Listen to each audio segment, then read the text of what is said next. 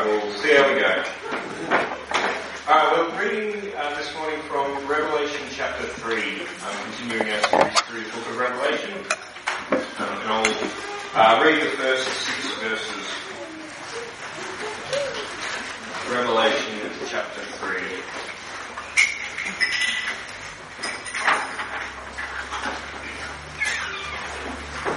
Revelation chapter 3. This is Jesus speaking. He's been speaking since the end of chapter 1, and he says, to the angel of the church in Sardis writes the words of him who has the 7 spirits of God and the 7 stars.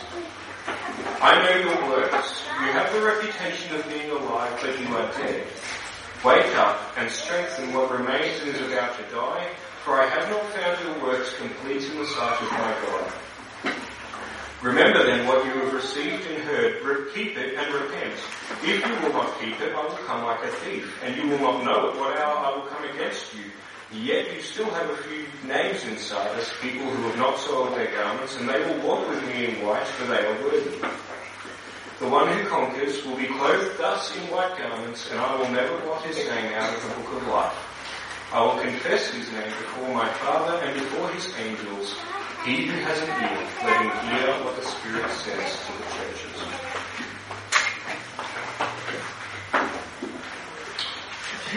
Lord God, we thank you for the truths that we've sung this morning, that we have been raised up with you, that we died in your death, and that we have been raised to life in your resurrection.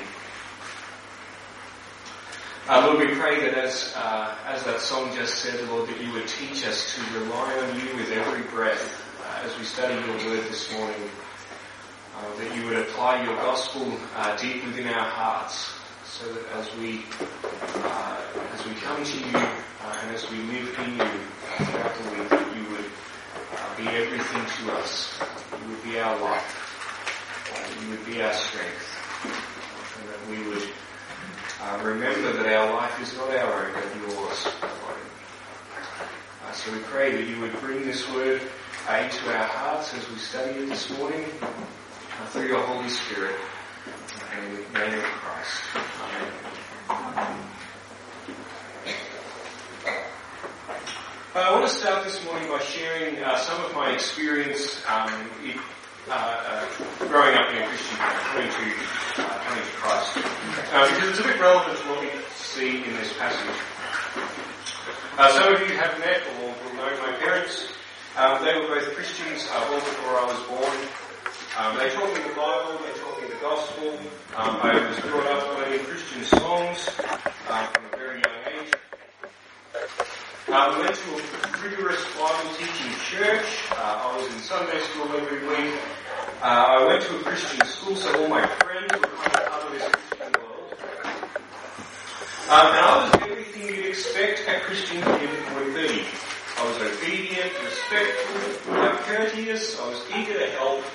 I could recite Bible verses. I could name the books of the Bible in order. I could sing all the songs we did at church, many of them by heart. Whatever you think of as a good kid, a good Christian kid, I was that. And so growing up like that, I just kind of figured I was a Christian. You know? I looked like a Christian, I acted like a Christian. All my friends and even lots of the adults in my life thought I was a Christian. Clearly I was a Christian. Now, don't get me wrong, I knew my works couldn't save me. I knew about sin, I knew that I needed God's forgiveness, but I kind of figured that if I looked for all intents and purposes like a Christian, then clearly I am a Christian and God has forgiven me. That seems logical, right? All dogs have 4 legs. My cat has 4 legs. My cat is a dog. Christians act a certain way. I act that way. Therefore, I am a Christian. The logic just doesn't work like that. When I was about 13, I realised I wasn't right with God, and I did confess my sins for the first time. And then I sort of gradually, over time, I learned more and more that being a Christian is not about what I do, it's about what Christ has done for me. Which we'll get back to a bit later on. But the point I want to make now, to start with, is that it's easy to confuse a sort of morally good life with a Christian life. It's easy to confuse what we would call, just a good life. Someone who does the right thing, knows the right stuff. A good life, It's easy to confuse a good life with real spiritual life. All look the same from the outside. And so this begs a really important question. What's the difference then between a good life and real spiritual life? Well, the passage we have before us this morning is all about real spiritual life. And it has three key things to say about real spiritual life. Now, the first thing we'll see this morning, and you'll see the points in your bulletin, the first thing is precisely what sets real life apart from good life. And it's the source of life. Again, as you see in the bulletins, this comes from the first half verse. To the angel of the church in Sardis write the words of him who has the seven spirits of God and the seven stars.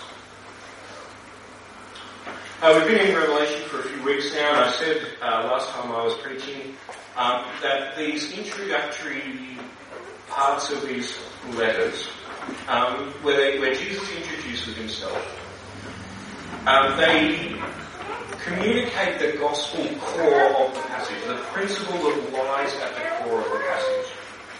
It's often symbolic, maybe even a little cryptic, but it's the gospel core that if we get this, the whole passage is built on that truth about Jesus.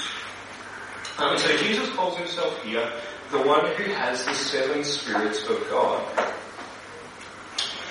We came across that phrase, the seven spirits of God, back in chapter 1. Greg preached from chapter 1 verses 4 to 8, and we saw then that the seven spirits is John's kind of symbolic way of describing the Holy Spirit. And the significance of that here, the reason Jesus is bringing up that he has the Holy Spirit, he has the seven spirits of God, the reason he brings that up is that throughout the Bible, the Holy Spirit gives life. In John chapter 3, Nicodemus came to Jesus, and Jesus said to him, unless you are born of water and the Spirit, in other words, unless you have life, not just physical life, but life from the Spirit, unless one is born of water and the Spirit, he cannot enter the kingdom of God.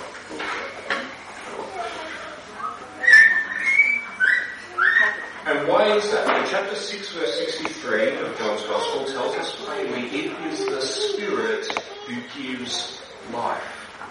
The flesh is no help at all.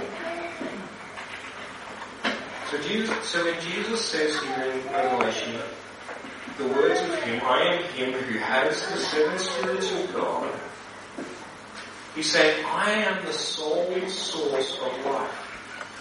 I give life, I create life, I sustain life. You have life, not just physical life, but more importantly as well spiritual life.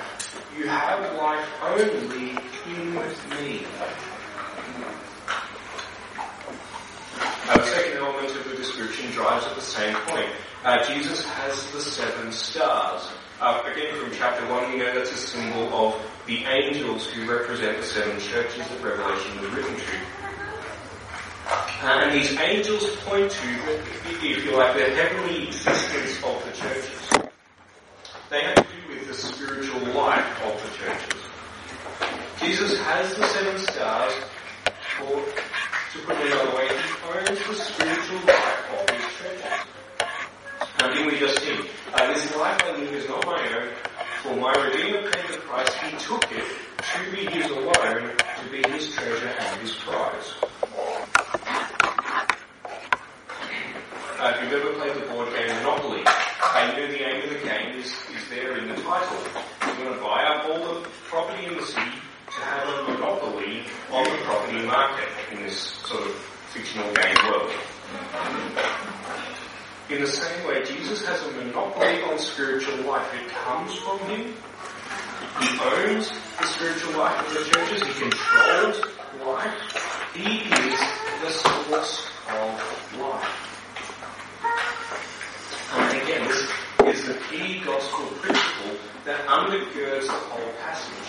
All real spiritual life comes from Jesus. And on the flip side, any life apart from Jesus, no matter what it looks like on the outside, is fake life. It's dead. Real life is Jesus' life. And a good life apart from Jesus' life is no life at all. And that's exactly what Jesus says about the Sardis church. That leads us to the second thing that we see in this passage. The second thing this has to say about life. Verses 1 to 3 talk about the lack of life in the Sardis church. Jesus continues in verse 1. I know your works. You have the reputation of being alive, but you are dead. We have a lot of beautiful flowering plants in our garden. It's just coming into springtime now, and the roses are just about popping up their little heads. So that's pretty exciting. Over the next 4 or 5 months, we'll get lots of roses, and we'll probably, cut a few off, bring them inside, put them in a vase. One of the great things about roses, I've learned, is that they look good in a vase for quite a while, probably even a couple of weeks if you put them in water and look after them.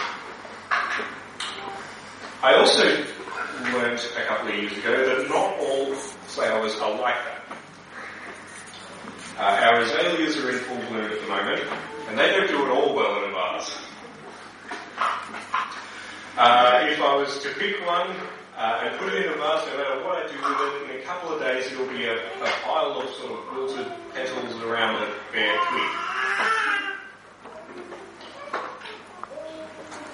But it doesn't really matter what flower it is. Sooner or later, they're all going to end up like that.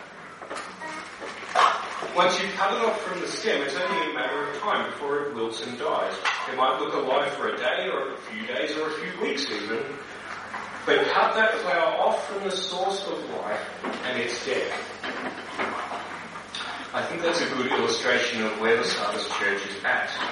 They looked for all intents and purposes like every other flower on the tree. They looked like any other godly, vibrant church, but they were cut off from the life-giving roots, and the long and the short of it was they were dead. As Jesus would say, you have the reputation of being alive, but you are dead. Now, we're not told exactly how they got to this point.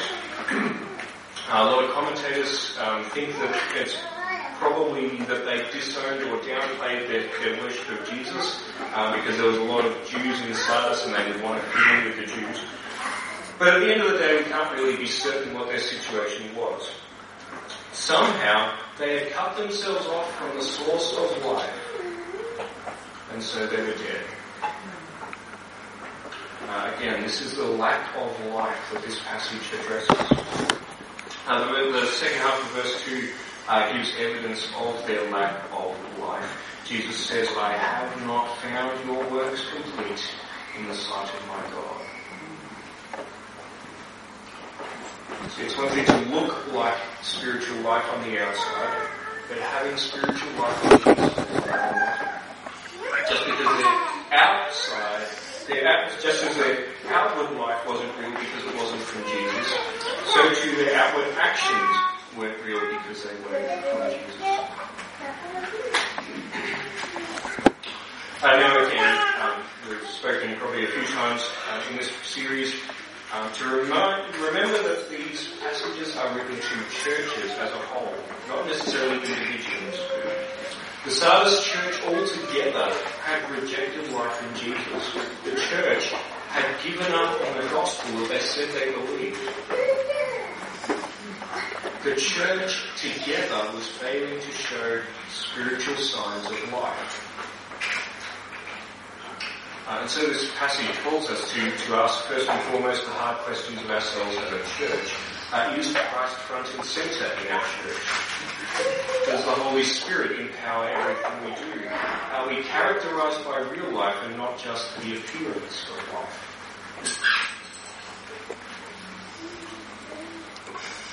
Now, I'm fairly convinced that Macro Community Church is characterised and empowered by the life of Christ. The prayers demonstrate a reliance on God to bring life to all that we do. The preaching and teaching, both from the pulpit and informally as well, shows that we believe that we have life only in the gospel of Jesus. Now, if you think that's not the case, please do talk to the elders about that, because that would be of utmost concern. But even if our church as a whole has spiritual life, and even though this passage is addressed to a church as a whole, we should still apply that on an individual level as well. Like I said at the start, on an individual level, it's easy to confuse real life with good life with real life.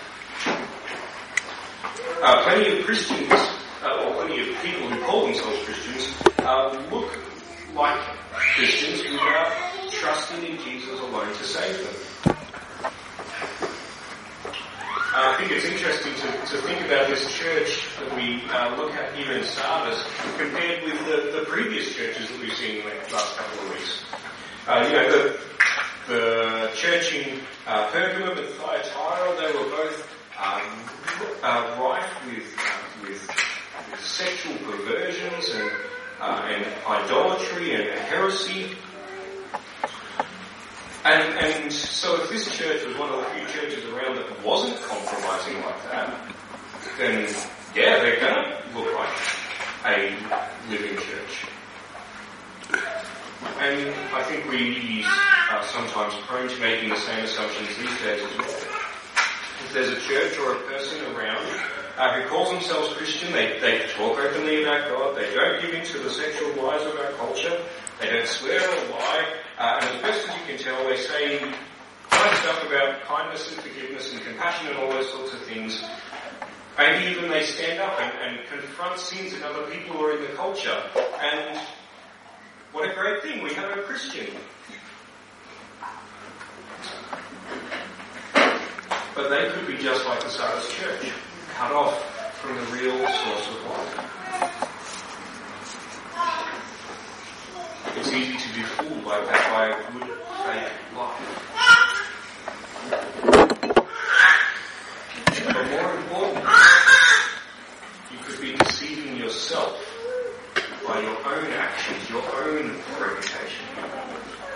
Just like I was, like I said at the start, when I was a kid. I sincerely believed that I was a Christian because I did all those things and because other people thought I was a Christian. I thought I was right with God.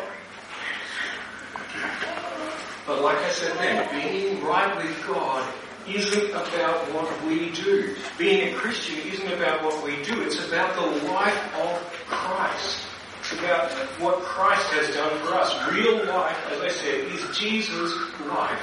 And a good life apart from Him is no life at all. As a kid, I was told over and over again that I needed to examine my heart, whether I truly believed in Jesus. I was told many times that I needed to confess my sins, but I was so sure that I was a Christian because of my reputation that I lay there lifeless as Jesus shook me like He shakes the Sardis church here. Wake up! You are dead.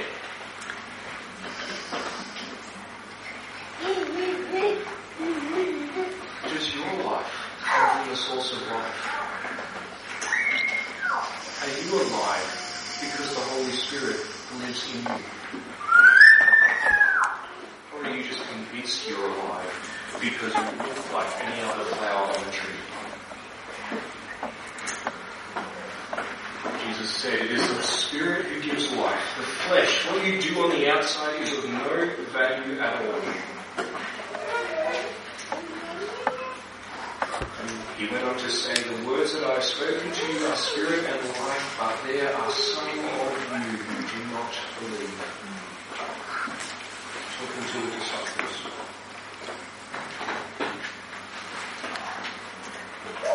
So, if you see that you really are dead, how should you respond? We see that in the rest of verses 2 and 3. Jesus says to the Sardis church, "Wake up and strengthen what remains and is about to die, for I have not found your works complete in the sight of my God. Remember that what you received and heard, keep it and repent." Jesus calls the dead to wake up, remember the gospel, and repent. How do we do that? Let's take it piece by piece. Wake up, Jesus says. What can that mean but to find life in the source of life himself? We've already seen how Jesus offers us life through his Spirit. So waking up must mean then trusting and praying that he will supply and empower us with his life, that he will give us spiritual life, that we will be raised up with him, as we've sung this morning. Secondly, Jesus says, remember what you received and heard. The Sardis church and people like them, they know the truth. They've received and heard the truth. They know the gospel, they've heard it over and over again. And so what Jesus is calling for here doesn't come through more, intellectual learning. It doesn't come by reading more at a head level. It doesn't come by doing more outwardly. It's what Jesus is calling for is a heart attitude, a heart issue about owning the gospel at a heart level, believing it. It's a heart orientation that says all I need is Christ, all the good I have is Christ. Remember what you received and heard, thirdly, keep it and repent. Repent means reject, in this context, reject the belief that you have life in yourself. Believe that life is found only in Jesus. And then keep it. Throughout Revelation, that's a phrase that means the gospel inside and out. I think it's helpful to look at the contrast with the next week's church that really did keep the gospel. In verse 8, Jesus says, I know your works, speaking to the Philadelphia church. He says, I know that you have but little power, and yet you have kept my name and kept my word and have not denied my name. Throughout the book of Revelation, keeping Jesus' word means owning the gospel. Inside, believing it, and testifying to it outside, no matter what it costs. Verse 3 here, closing with a warning, Jesus says, if you will not wake up, I will come like a thief. You will not know at what hour I will come against you. Jesus is quoting himself here. Some of you will recognise that from the Gospels. He's alluding to a parable he told about a master who left his house for the evening and told his servants to look after the place. Whether you've read the parable or not, you probably know where this is going. It's kind of a staple on sitcoms. The master goes out, tells his servants to look after the place, but of course some of them start partying. They crack open the booze, they get drunk. In this case, they even mistreat the other servants who are trying to do the right thing. And they're certain, aren't they, that nothing is ever going to be found out. They'll have plenty of time to clean up their act and get everything together before the master gets home. Again, we know where this is going. Just as Jesus talks about being a thief, like a thief in the night. Just as a thief turns up unexpectedly, so too, that's how the master of the house comes home. Unexpectedly, he comes home early, and he walks in on the whole affair. The party, the music, the booze, the mess, the drunken idiots being cruel to the ones who are doing the right thing. And just like on every other sitcom, the servants are made to clean it all up and they'll never speak about it again, right? Jesus says, the master of the house will come on a day when he does not expect him, and at an hour he does not know, and will cut in pieces that place there will be weeping and gnashing. A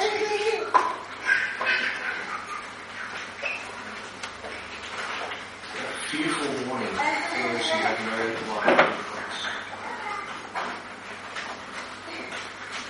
Wake up.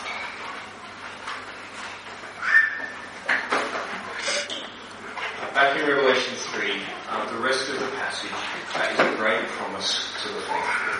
This is the third thing that the passage has to say about life, is the promise of life.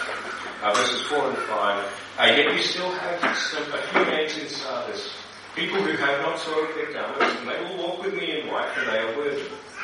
The one who conquers will be clothed thus in white garments, and I will never blot his name out of the book of life. His name before my Father and before his angels. Throughout these passages, the first couple of chapters of Revelation, there's a whole lot of cultural references, and clothing here is one of those. The city of Sardis had a large cloth-making industry, so they knew kind of a thing or two about making clothes and cleaning clothes and keeping them clean. But the significance of the passage goes a bit deeper than that. It goes back to the Old Testament law, where there's quite a lot of rules about clothing. You might be surprised about that. God was very particular about the clothes that the high priest wore, and the other priests as well. But even for the rest of the people as well, you could have clothes. There were laws about when to wash or throw away your clothes. For example, on Mount Sinai, when God gave the law, he told the people to prepare themselves in Exodus 19, specifically including cleaning their clothes. And I think significantly in connection with the theme this morning, clothes could be ceremonially clean or unclean, depending on who or what they come in contact with, including death. Sickness and death would defile clothing. So these Christians in Sardis who have not soiled their clothes, or you could translate that, they have not defiled their clothes, these Christians are acceptable before God. They're spiritually alive. They're not stained or defiled by death. And so Jesus says to these Christians, he promises them they will walk with me in white, for they are worthy. That word worthy astounds me. In the next couple of chapters, Revelation 4 and 5, the word comes up 5 times. And it's in those 5 times, it's the worship around the throne. Worship of the Father and of Christ the Lamb. Worthy are you, our Lord and God. Worthy are you to take the scroll. Worthy is the Lamb who was slain. Worthy, God is worthy. But just before we get there, Jesus calls his people worthy. Isn't that amazing? If it wasn't Jesus himself saying that, I don't think I'd believe it. Even with Jesus saying that, I can barely believe it. To say that mere humans are worthy of eternal life, to walk with Christ in pure holiness, how can that be? The rest of the Revelation explains that they are worthy because they have washed our garments, because we have washed our garments in the blood of the Lamb. Because they follow the Lamb wherever he goes through life and death. Do you want to see Jesus? If you trust in Jesus' righteous life, if you are washed clean by his blood, if you have found life in his Spirit, bringing about his resurrection in you, if you believe the gospel of Jesus, he says you are worthy to walk with him in white. They will walk with me in white, for they are worthy. The one who conquers, anyone who conquers, will be clothed thus in white garments. Jesus offers this promise to anyone who conquers through faith in him. That in pure, white, holy, eternal garments, in eternal life, we will walk with him in the fellowship with Christ in the eternal city of God. That is an eternal promise. It can't be taken away. Jesus says, the one who conquers will be clothed with us in white garments, and I will never blot his name out of the book of life. I will confess his name before my Father and before his angels. Going straight before from Malachi chapter 3. That passage talked about God having a list of people who are faithful to him. In the New Testament, well, also in the Old Testament as well, the list of God's faithful servants is called the Book of Life. Later on in Revelation we see that ultimately this book is used as a record of the people who will inherit eternal life. And Jesus says, my people are on that list for good, never to be removed. We know from history that the Jews were cursing the Christians around that time by saying explicitly that praying that God would blot them out of the book of life.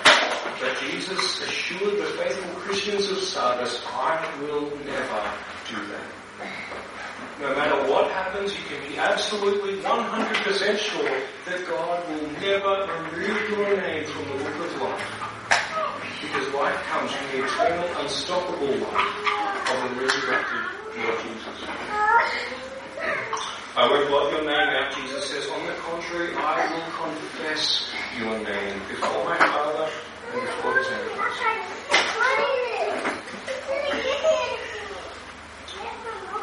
This is, I think, a great contrast to the Christians whose works were incomplete before God in verse 2. In contrast to those incomplete before God, Jesus says, I will confess your name before God.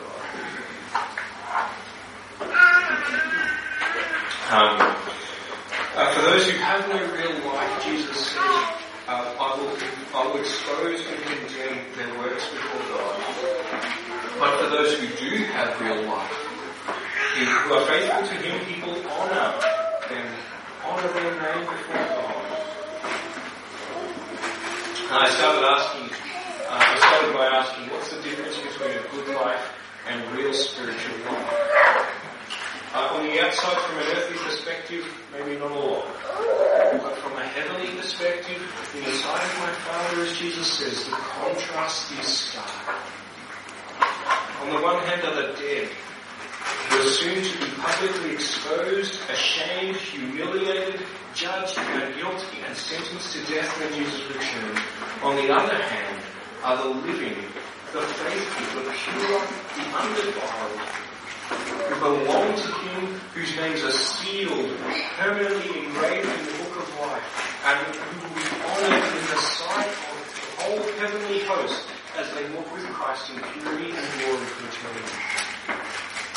The difference isn't seen by looking at someone's works or by looking at people on the outside. The difference between a good life and real life is seen by looking to Jesus, the source of life. So I implore you, look to Jesus.